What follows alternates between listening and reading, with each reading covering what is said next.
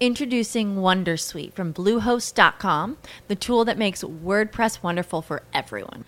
Website creation is hard, but now with Bluehost, you can answer a few simple questions about your business and goals, and the Wondersuite tools will automatically lay out your WordPress website or store in minutes. Seriously. From there, you can customize your design, pick your brand colors, and add blocks. No custom theme or coding required.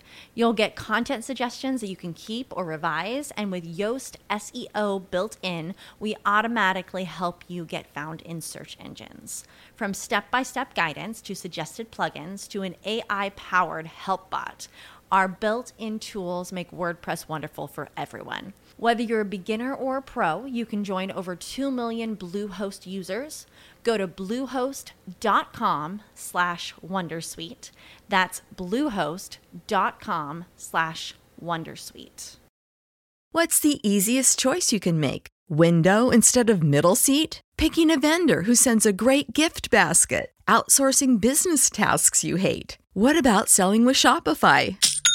Whether you're selling a little or a lot, Shopify helps you do your thing, however you cha-ching. Shopify is the global commerce platform that helps you sell at every stage of your business. From the launch your online shop stage to the first real-life store stage, all the way to the did we just hit 1 million orders stage? Shopify's there to help you grow. Whether you're selling scented soap or offering outdoor outfits, Shopify helps you sell. Wherever and whatever you're selling, Shopify's got you covered. Sign up for a $1 per month trial period at shopify.com/try. Go to shopify.com/try now to grow your business, no matter what stage you're in. Shopify.com/try.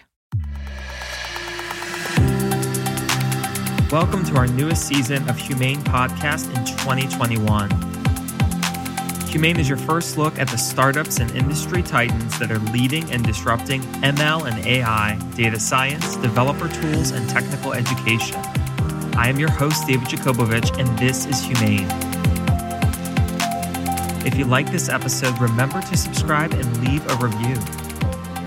Now, on to our show.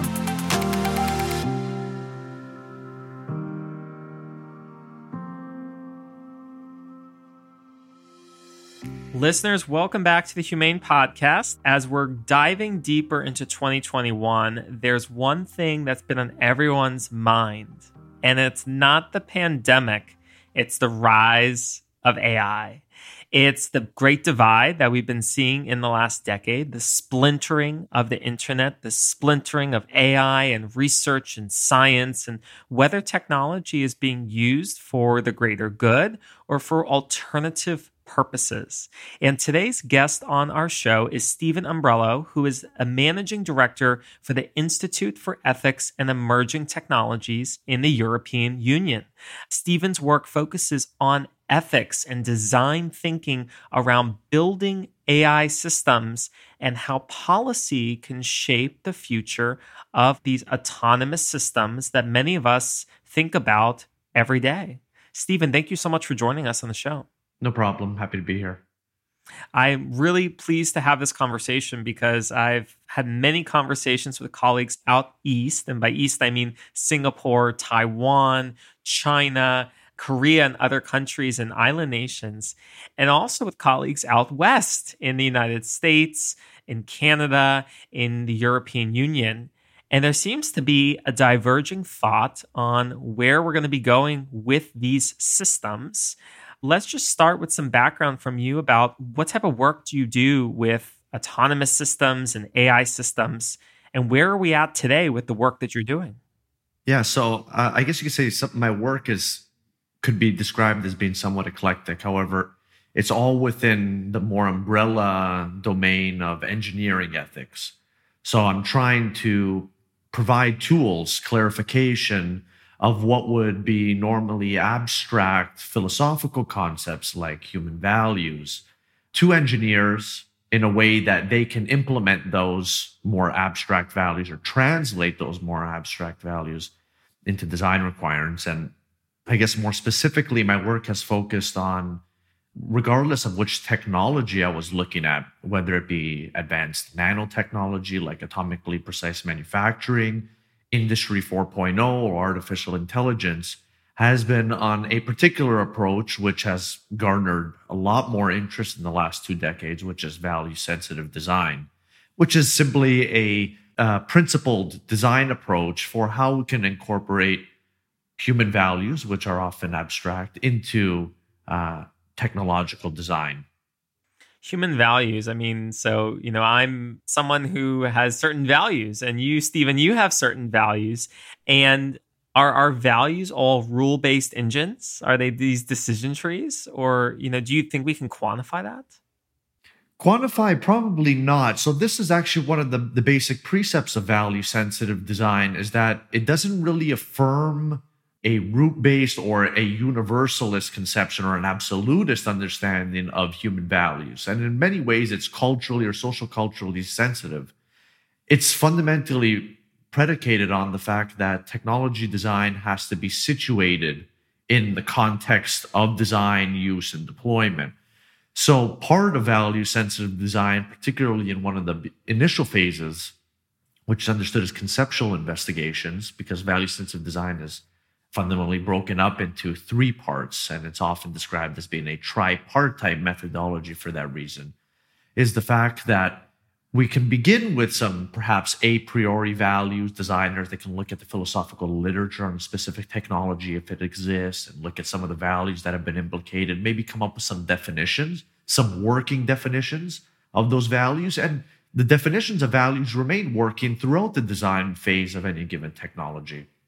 And it's informed, it's reflexive, and it's iterative in the sense that once we begin empirical investigations, whether that's bringing in the stakeholders, and of course, stakeholders are different depending on the social, cultural context in which those investigations are being carried out, then we can start to revise those working definitions of those values. And therefore, how can we translate those values into design requirements using these social, cultural norms of the place that we're doing those design programs? Difficulty with AI and with many technologies today in a globalized world is that the difficulty would be we can develop a technology here in X, but unfortunately that technology has cross-cultural, cross-domain, cross-border impacts. So it's trying to incorporate different understandings of values from across the globe into a single technology. So these are some of the difficulties that designers are facing right now. That's right. And as startups go global, there's been many stories over the years of startups that have a logo, and the logo could mean delicious in the United States, and it can mean something explicit in Japan, and it gets lost in translation over the cross-border, the cross-language, and the cross-culture.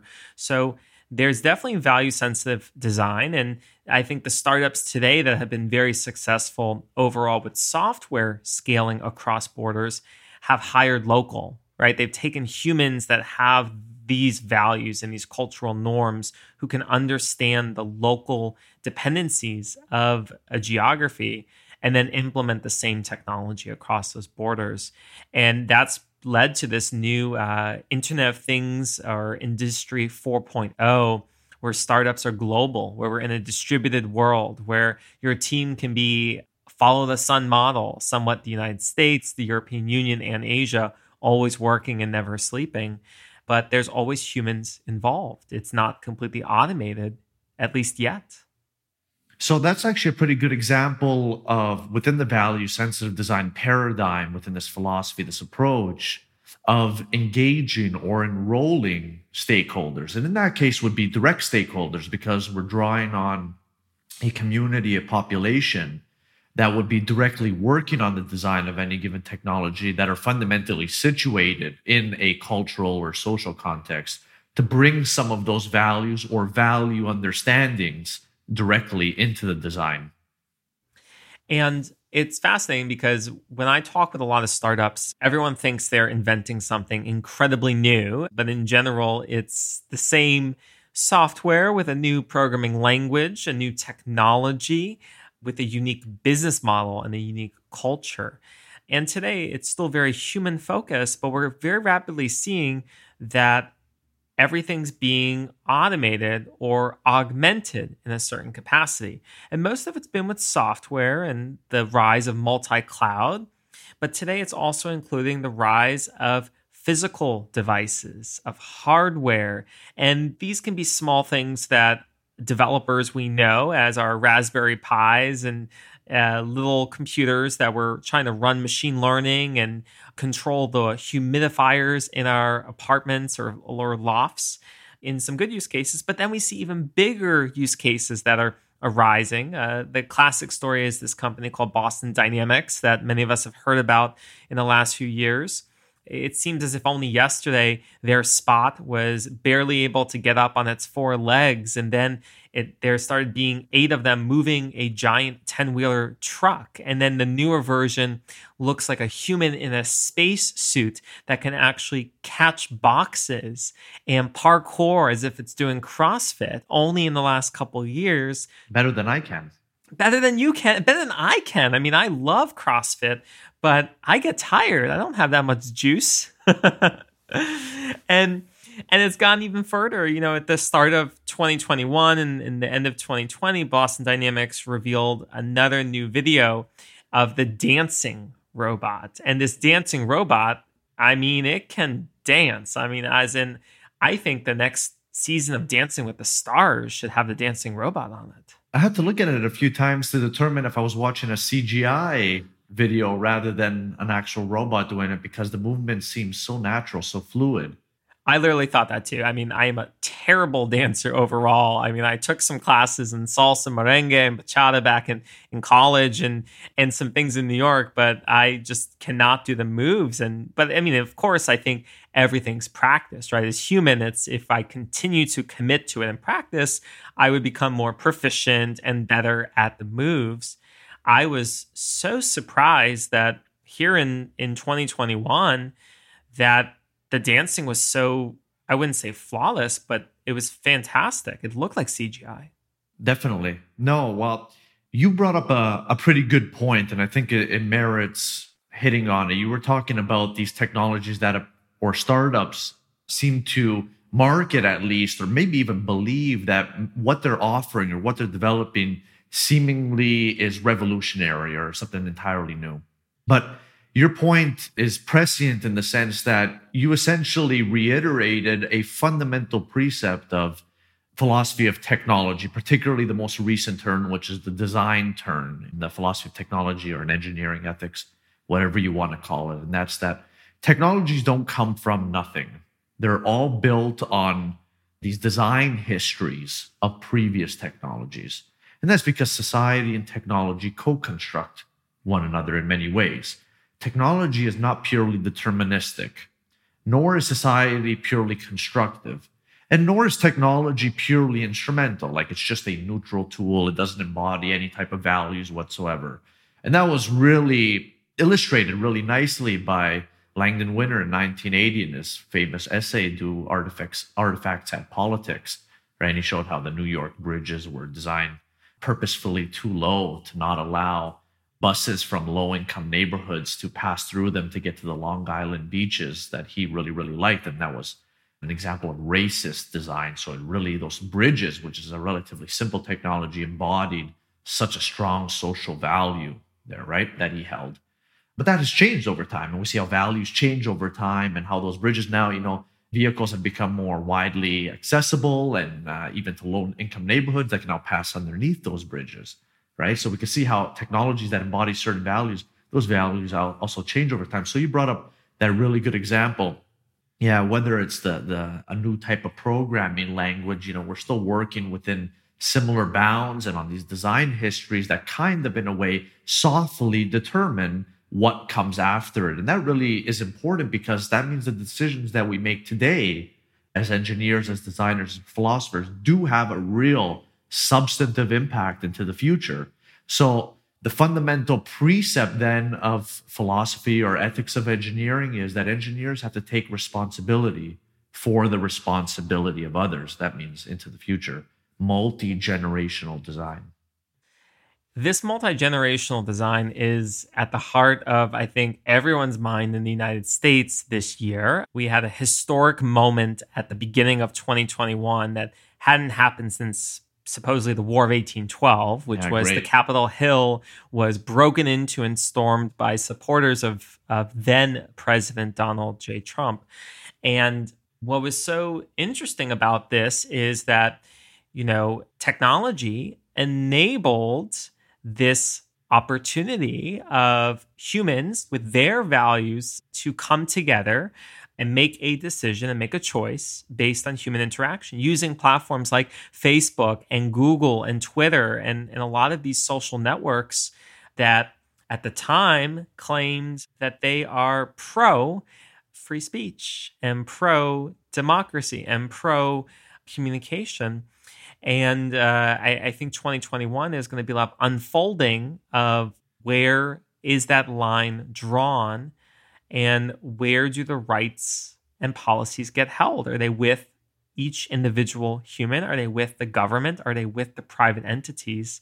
There's so much to unpack there, which has triggered an additional, I think, splintering of technology. Definitely.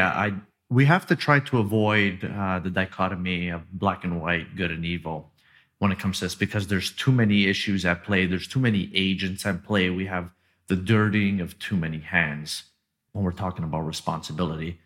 I'm not sure if we should get too much onto the topic of the Twitter ban and what Facebook, Google, and actually so many other platforms have somewhat followed suit. I think the underlying motive in many of these cases is protecting their bottom line in a fear of some sort of social pushback in the event that they don't follow suit with some of their larger competitors or similar type of social networks. But I think what it does show is where power lies right now and how these companies are able, regardless of what you think about what the ex-president has done to deserve or not deserve being banned and what social media has, like, for example, Twitter, their rationale for doing so. Regardless of that, it shows how much power these companies have over social discourse.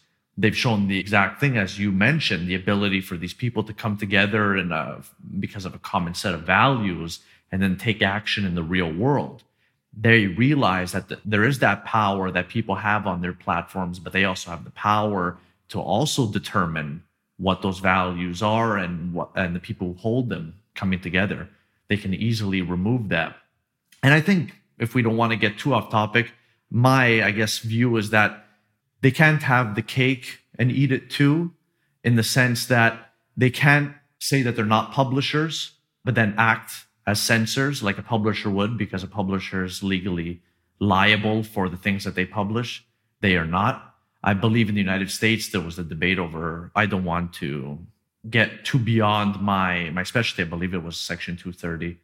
But I do think that they can't have the ability to not be regulated, but also act as censors in that way. So I think in principle, have a problem with them banning or enforcing their own policy for who can and who cannot speak on their networks, despite the distribution of their network and the power that it has. But it also has to come with regulations. They can't have it both ways. I think this is so timely and relevant, though, because having a ban is similar to the embargoes on trade that we've seen against China and Tehran and North Korea and other countries. And bans are embargoes, and whether they're physical goods or technology, it creates the space for other conversations to start happening and other dichotomies in directions the history will take that may have not taken previously. And so I find that really interesting because of your work with ethics and design and thinking about, what is the future of technology around these physical hardware, like these Boston Dynamic robots. I love these robots. I'm actually the biggest proponent of them. Like I keep telling my dad, I can't wait for the day where I can buy him a fully functioning robot that can assist him and cook and move and do all these great things. But then there seems to be conversations that you and I've spoken about offline about bans around a lot of these robotic devices. And I wonder, what are people thinking about them? And are they thinking the right about how we ban, what we ban, and are people having these deep conversations? Well, I think some of the issue with even prohibiting or banning is, or where the conflict lies, there's a lack of nuance.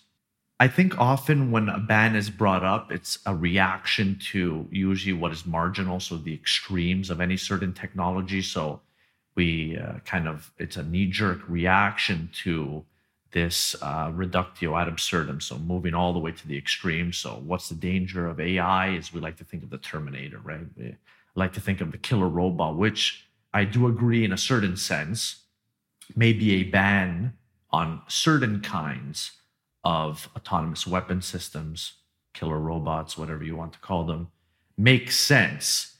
But we have to be very careful about which kinds, because broad brushing too often may actually have the opposite effect, particularly when we want to have international multilateral coordination and treaties that we want, especially the superpowers, we want the nation states that are actually developing these technologies to sign on to. But if it's too broad brush, if it's too restrictive, if it's not nuanced enough, then they may not sign on to it at all. And then it will have the opposite effect. This episode of Humane is brought to you by the Art of Manliness podcast. If you're sick of having to wade through 2 hours of fluff in order to get a few good takeaways, tune in to the Art of Manliness podcast. The Art of Manliness podcast gleans and distills the very best insights from the world's experts in self-improvement, philosophy, practical skills, history, and more, and does so in under an hour without all the eye-roll-inducing filler. You'll walk away from every episode of the Art of Manliness podcast with actionable insights you can start implementing today to improve your life. Check out the AOM podcast with over 100 million listens, available on Apple Podcasts, Spotify, or other podcast players. So like everything, like the discourse with the social media companies and these online platforms, is we have to be able to walk the middle path in the gray. And that's difficult because you're going to get tension on all sides. But I think that it's really the only way forward, because there really is no black and white that we can easily choose from. And that'll do more harm than good in the end. Yeah, and I think as a result of what 2020 was, where there's been so much disruption to supply chains and social networks and human interaction. We've heard about different countries, even in Africa, who have shut down social media prior to elections to prevent uprisings. I think all of this human tension does get triggered or channeled into other modes. And, very fortunate about the scenario in the United States with the Capitol that, yes, there were tragically several lives were lost, but it could have been so much worse. And this begs the question, having seen riots and protests in Hong Kong, having seen riots and protests now in New York City from the Black Lives Matter movement over the killing of George Floyd, and now with the conversations around what the history and the future of presidency holds, like with the 25th Amendment in the United States and impeachment, it begs the question, if we had other modalities of enabling citizens or enabling governments or enabling organizations, who would that be serving, and to what extent would that be beneficial? And that namely would be these autonomous weapons. So can you dive a little bit more philosophically into this, Stephen, and tell us also about what are autonomous weapons? Because I'm not sure if everyone knows what those are. Yeah, so I think that's the question we have to actually start. It's like, what are these weapons? And is it really an R, in the sense that, is there one kind? So I think that's where we can begin to really break down the debate on it, whether we should ban, not ban, ban what kind. So I think when most people hear killer robots, autonomous weapon systems, they think Terminator, right? And to maybe an extent, that's true, okay? But that also highlights this point of nuance, of type rather than token. So technological innovations have always played a key role in military operations. And autonomous weapon systems, at least within the last few years, last decade definitely, are receiving asymmetric attention, both in public and as well academic discussions, and it's for good reasons. These systems are designed to carry out more and more tasks that were once in the domain of human operators, and questions regarding their autonomy, potential recalcitrance have sparked discussions that have highlighted a potential accountability gap between their use and who, if anyone, is to be held accountable if something goes wrong. And at the international level, discussions regarding how to exercise control over the development and deployment of these autonomous military systems has been undergoing for this decade with very little consensus. And even up until this year, where they had another, the Convention on Conventional Weapons to determine about prohibition and regulation, there's very little consensus as to what constitutes a sufficient level of control.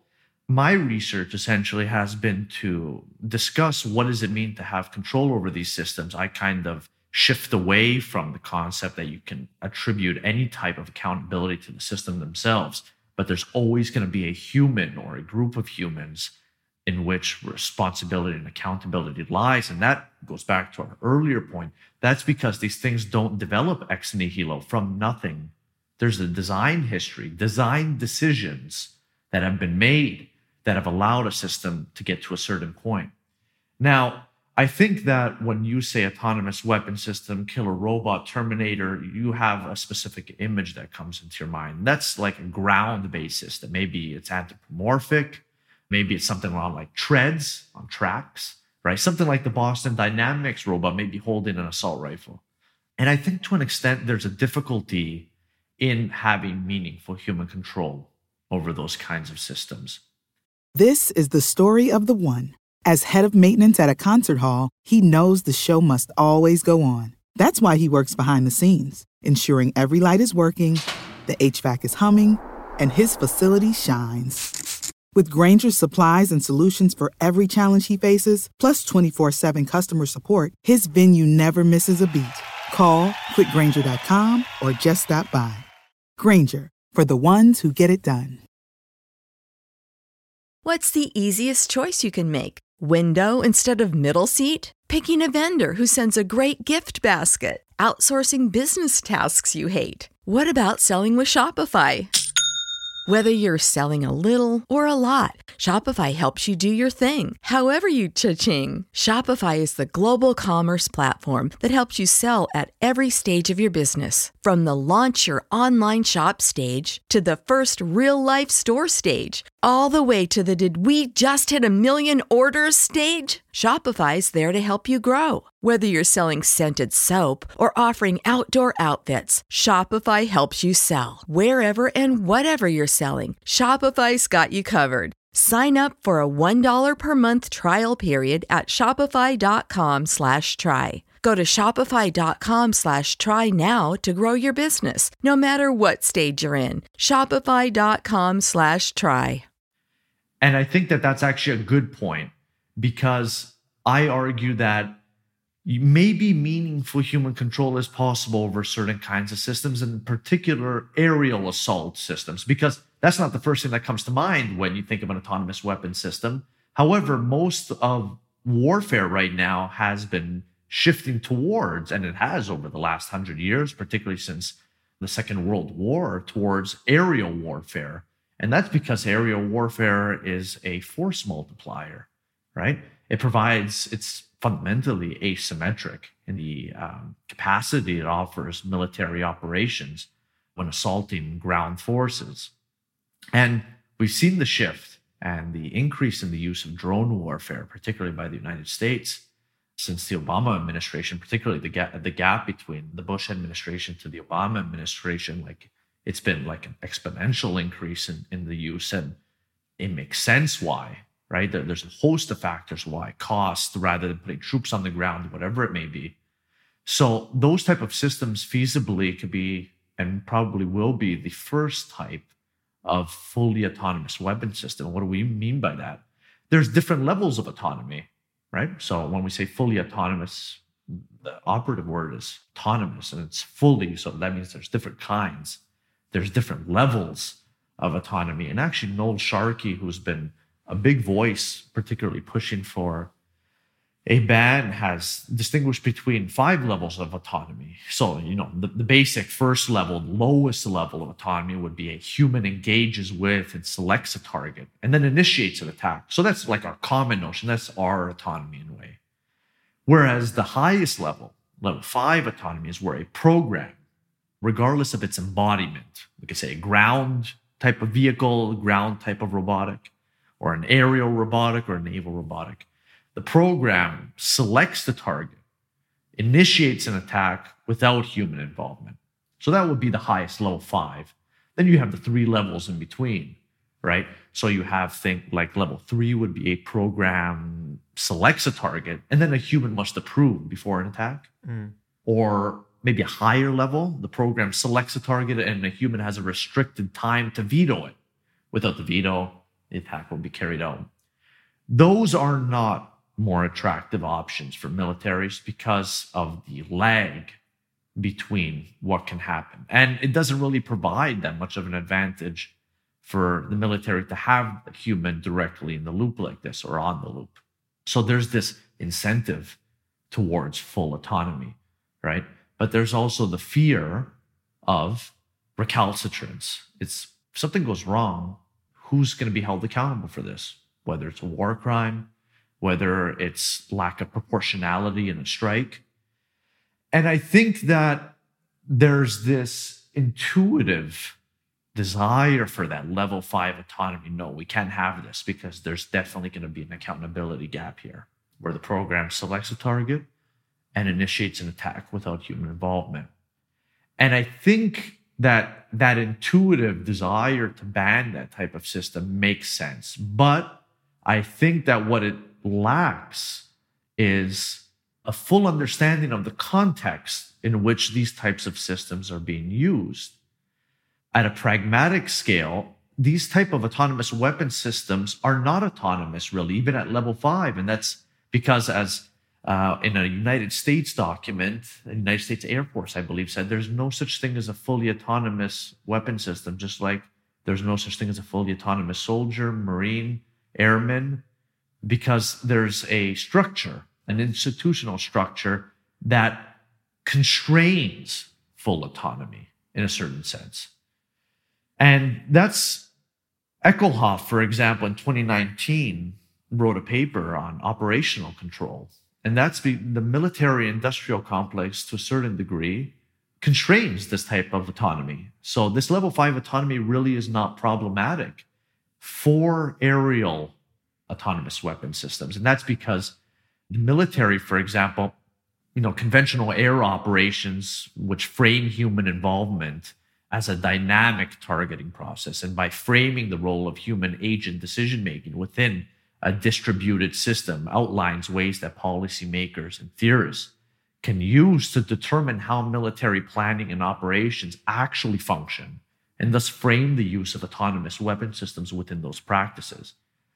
And in characterizing the human role in military decision-making, you can outline at least a 6-part pre-operation landscape for mission execution. So there's like a pre-mission briefing, right, that goes on. So before a mission actually is undertaken, the air component is briefed with the information on mission execution, which often can be highly detailed to include information like target location, times, what types of munition, while also less detailed when we consider like dynamic in situ targeting.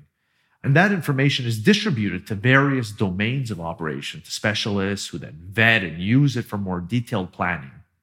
The executioners of that mission, in the case of, like, for example, traditional airstrikes, would be a fighter pilot. A fighter pilot would be in the cockpit of the plane. And we think that they have a lot of control over this. But they're brought in, they're briefed on the mission details. They take the time to study the information provided, while also making sure of any last-minute preparations for execution.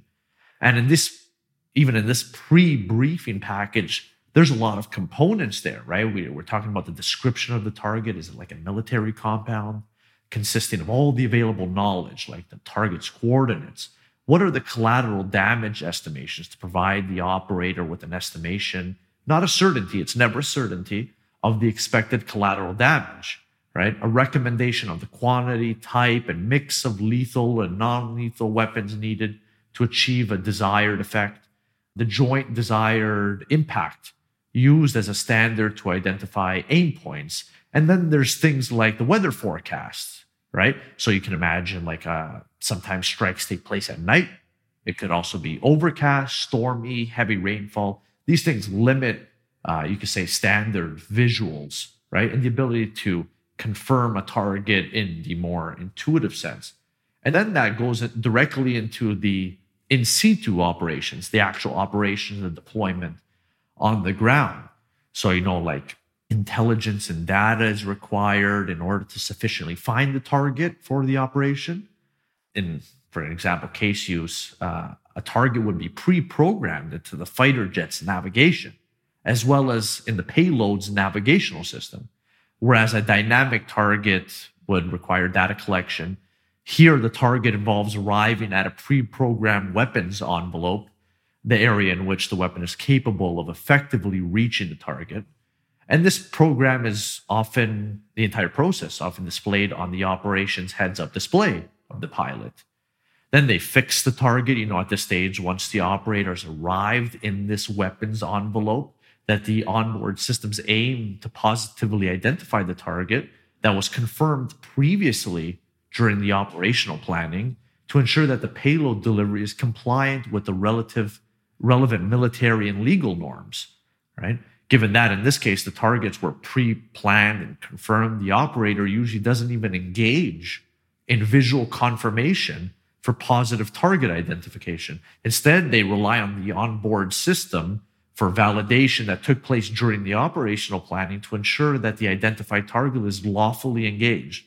Therefore, even in like a fixed case like this, a pre-programming, the human pilot doesn't even require attending to anything else during the phase other than simply arriving within this weapons envelope.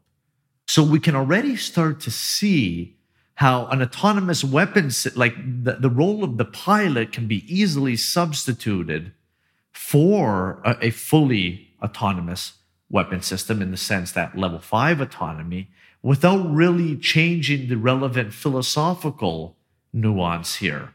So we can already start to not apologize for, but show the nuance and debate that level 5 autonomy in and of itself is not the problematic point of interest, but rather what type of system has this level 5 autonomy. We can already start to see some of the issues of on the ground, like the classic Terminator type that has that level 5 autonomy, because on the ground, a lot of the relevant factors change. A lot of that is highly dynamic. So it's really what is the context of use and what type of systems embody this level 5 autonomy that therefore become philosophically problematic. And maybe in that case, maybe we could even find ways in which those are not either problematic either. Certain situations in which they are simply not even permitted to engage with a target without the relevant information. But there's a lot of that epistemic barrier even with human agents, right? Human operators on the ground. But we can already see that if level 5 autonomy remains the nexus for which a ban is predicated on, that becomes overly restrictive. And states who are developing these type of systems may not sign on to that. And then at which point everything goes.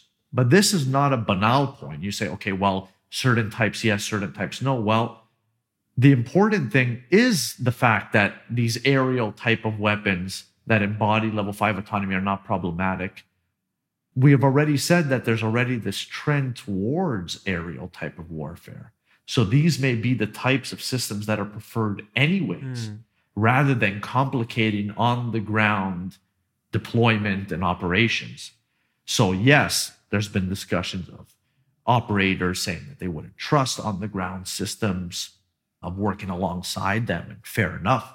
Maybe even if I were an operator, I wouldn't trust to have that type of system next to me. But I don't see those systems as being overly problematic because the trend of military operations doesn't seem to really be moving in that way. That's right. Despite Boston Dynamics, like they're more for support rather than direct engagement, being like the vanguard, the front line, right, of special operations. I don't really see them in the near future. I see more of this trend towards aerial operations because that's the trend that's been going on so far. Like I said, with drones, we've already been using drones more than people, right? And it's simply removing that human operator there. And we just gotta, I guess, stay away from these narratives that these systems are kind of like just going out there on their own, deciding who to drop bombs are. That's really not the case. That's not the case now. And that's despite the legality of what for example, the United States has been doing with drone strikes. That's beyond the point. If it's illegal, it's illegal. That's what they're doing. But how actual air operations take place, there's this entire institutional structure that takes place beforehand, before a strike can legally be taking place. There's all these assessments. So I think that this is the nuance in the debate. If we really want to prohibit, if we want this ban on killer robots to be sufficiently salient, to really have teeth, then we have to be able to distinguish not the level of autonomy per se, but the context of use and how military operations actually take place, rather than looking at these technologies as an isolated, independent entity, which they are not. Just like no human operator within any military is fully independent or autonomous. That's right. It's the operators are being augmented by the machine. And the distinction is so brilliant that you share across here in the episode, Stephen, that on the ground versus in air, right? And typically in air, as you mentioned, it's the drones, and it's only been the last decade or so. It's a massive shift, similar to how we've seen software shifting as well. I mean, we look on the ground with systems like the Iron Dome system that was deployed in the Middle East for anti-missile or basically anti-air damage. And similarly, that type of technology has been considered also in Korea and Japan and Taiwan for other reasons, for potential tensions in those regions. And the challenge is that system as well, it's all about airfare. It's not about on the ground. All these systems we're talking about, our minds, especially in the United States, go towards on the ground because we think of the mass shootings at the concerts and the churches and the schools, which led to that March of Our Lives movement to repeal the authorization of bump stocks on guns in the States to help them become not automatic. And they never were automatic. That's probably not level 1 or level 5, but that's, moving it towards level 2 or 3. It seems like it's functionally automatic, not in the way we would understand an automatic rifle in normal sense, where you can hold the trigger down and innumerable amount of rounds will cycle depending on how the magazine capacity, right? It's a perfect example of how the human body functions in relation to the technology of use. Right, because it's using the cycle, the power of a single round cycle, to push back and forth on this kind of mechanical augmentation to the outside of the gun to allow your finger to hit the trigger faster than we can do without it. Right, as the operator, right, augmenting the operator. And I guess the challenge is that when we think about killer robots, it's that to this point that with the use of technology, the proposed ban that's been coming up is just a carte blanche blanket ban. It's not considering these different areas, these different institutions that we need to be more nuanced. And perhaps it wasn't thoroughly discussed when it was introduced as policy. Definitely. And, to be fair, on your point of the Iron Dome, for example, there is no human on the loop, right? Like that level 1 to level 4 kind of autonomy, right? That I discussed before. And that's because, for one reason, these systems need to respond really, really quickly because bombs or aerial vehicles don't, move slowly. So they need to be able to respond usually faster than a human operator can. And I argue to a certain extent, that's also true for lethal autonomous weapons rather than defensive autonomous weapons, right? If they're not as fast or faster than a human operator, then there is no incentive for their use. But that kind of level is not even being researched. There's no incentive to research something that is less than what we currently have. It's always more than. And to be fair, what I'm arguing here is not novel in the sense that it's not like I'm the first person to say like no ban. I'm saying ban of a certain kind, and I'm also saying regulation of another kind. I think that the military industrial complex itself, to use that kind of controversial term in many circles, provides kind of this institutional infrastructure, right? These practices, whether they actually do those practices is another thing. But the institution was designed to carry out these type of legality and proportionality analyses to determine the legality, the ethics of a strike, of a military engagement. So I think that the institutionalization of arms control norms can be updated, can be similarly augmented given these new types of systems, right? The replacement of the human operator completely within an aerial vehicle, for example, making it level 5 autonomous, the ability to select and engage with a target, right?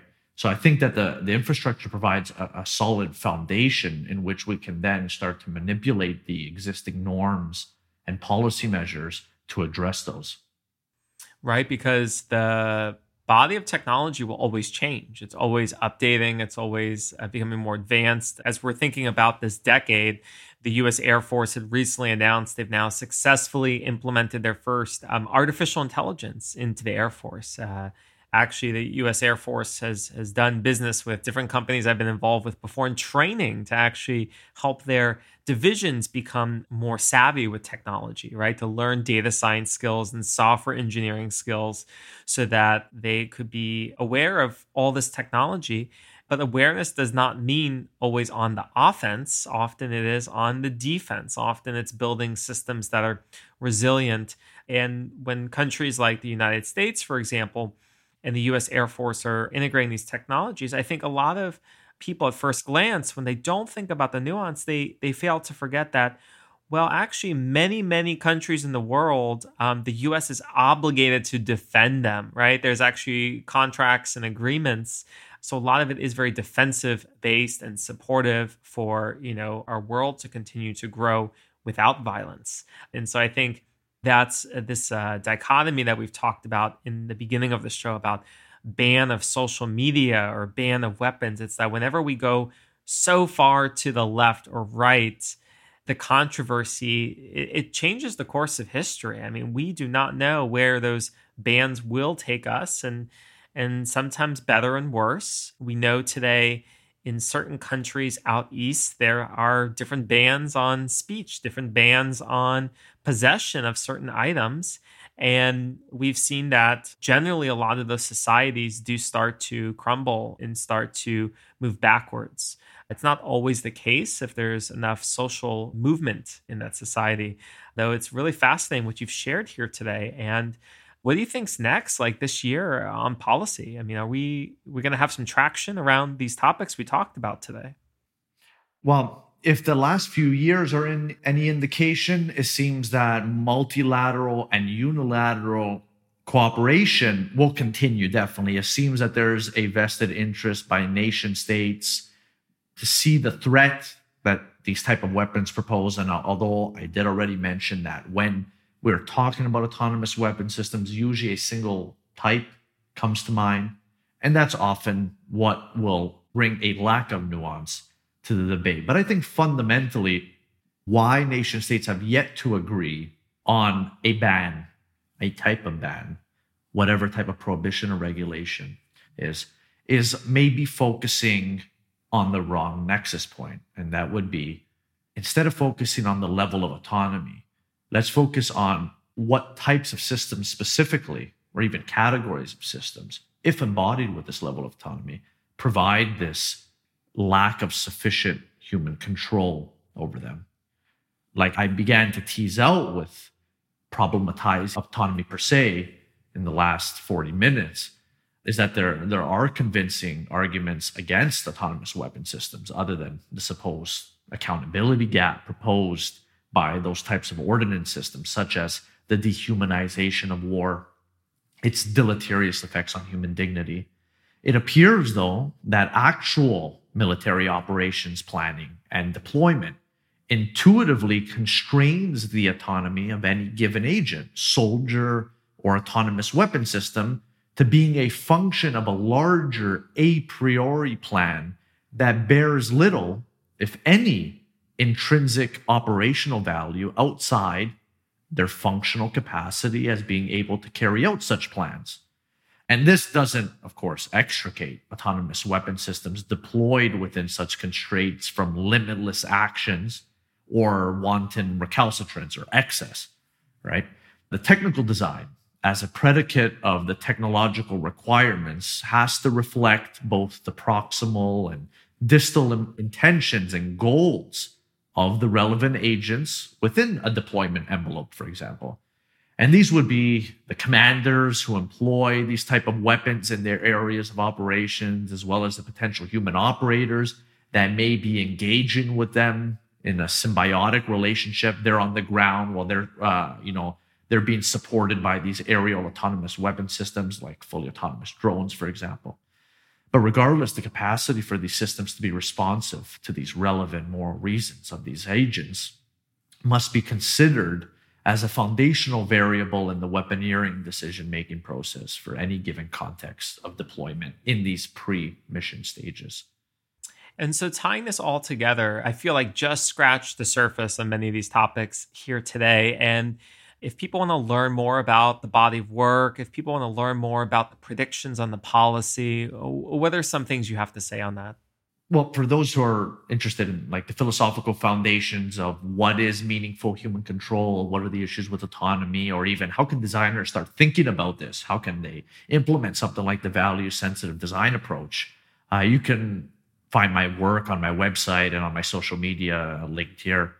And if people are more interested in following the actual debate itself on the prohibition of autonomous weapon systems, they can watch many of the online multilateral meetings hosted both by the UN and outside of their auspices as they take place. And you can find information on that as they take place probably this year, maybe in the spring, maybe in the summer.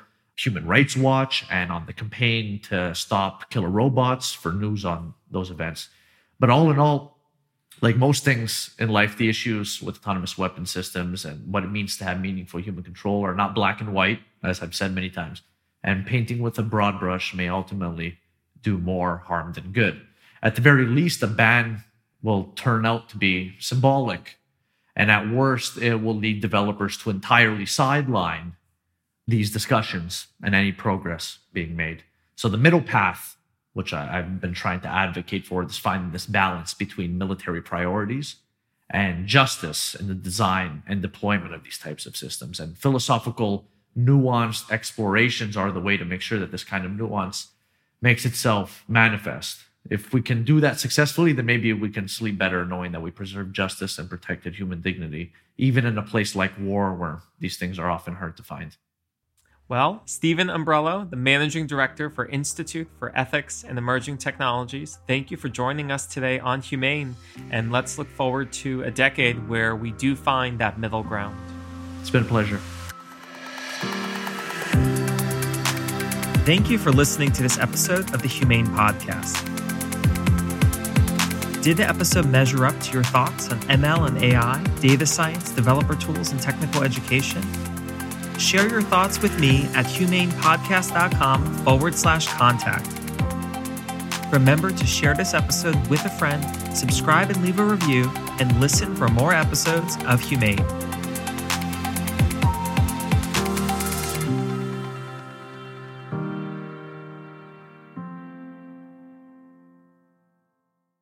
This is the story of the one. As head of maintenance at a concert hall, he knows the show must always go on. That's why he works behind the scenes, ensuring every light is working, the HVAC is humming, and his facility shines. With Grainger's supplies and solutions for every challenge he faces, plus 24/7 customer support, his venue never misses a beat. Call quickgrainger.com or just stop by. Grainger, for the ones who get it done.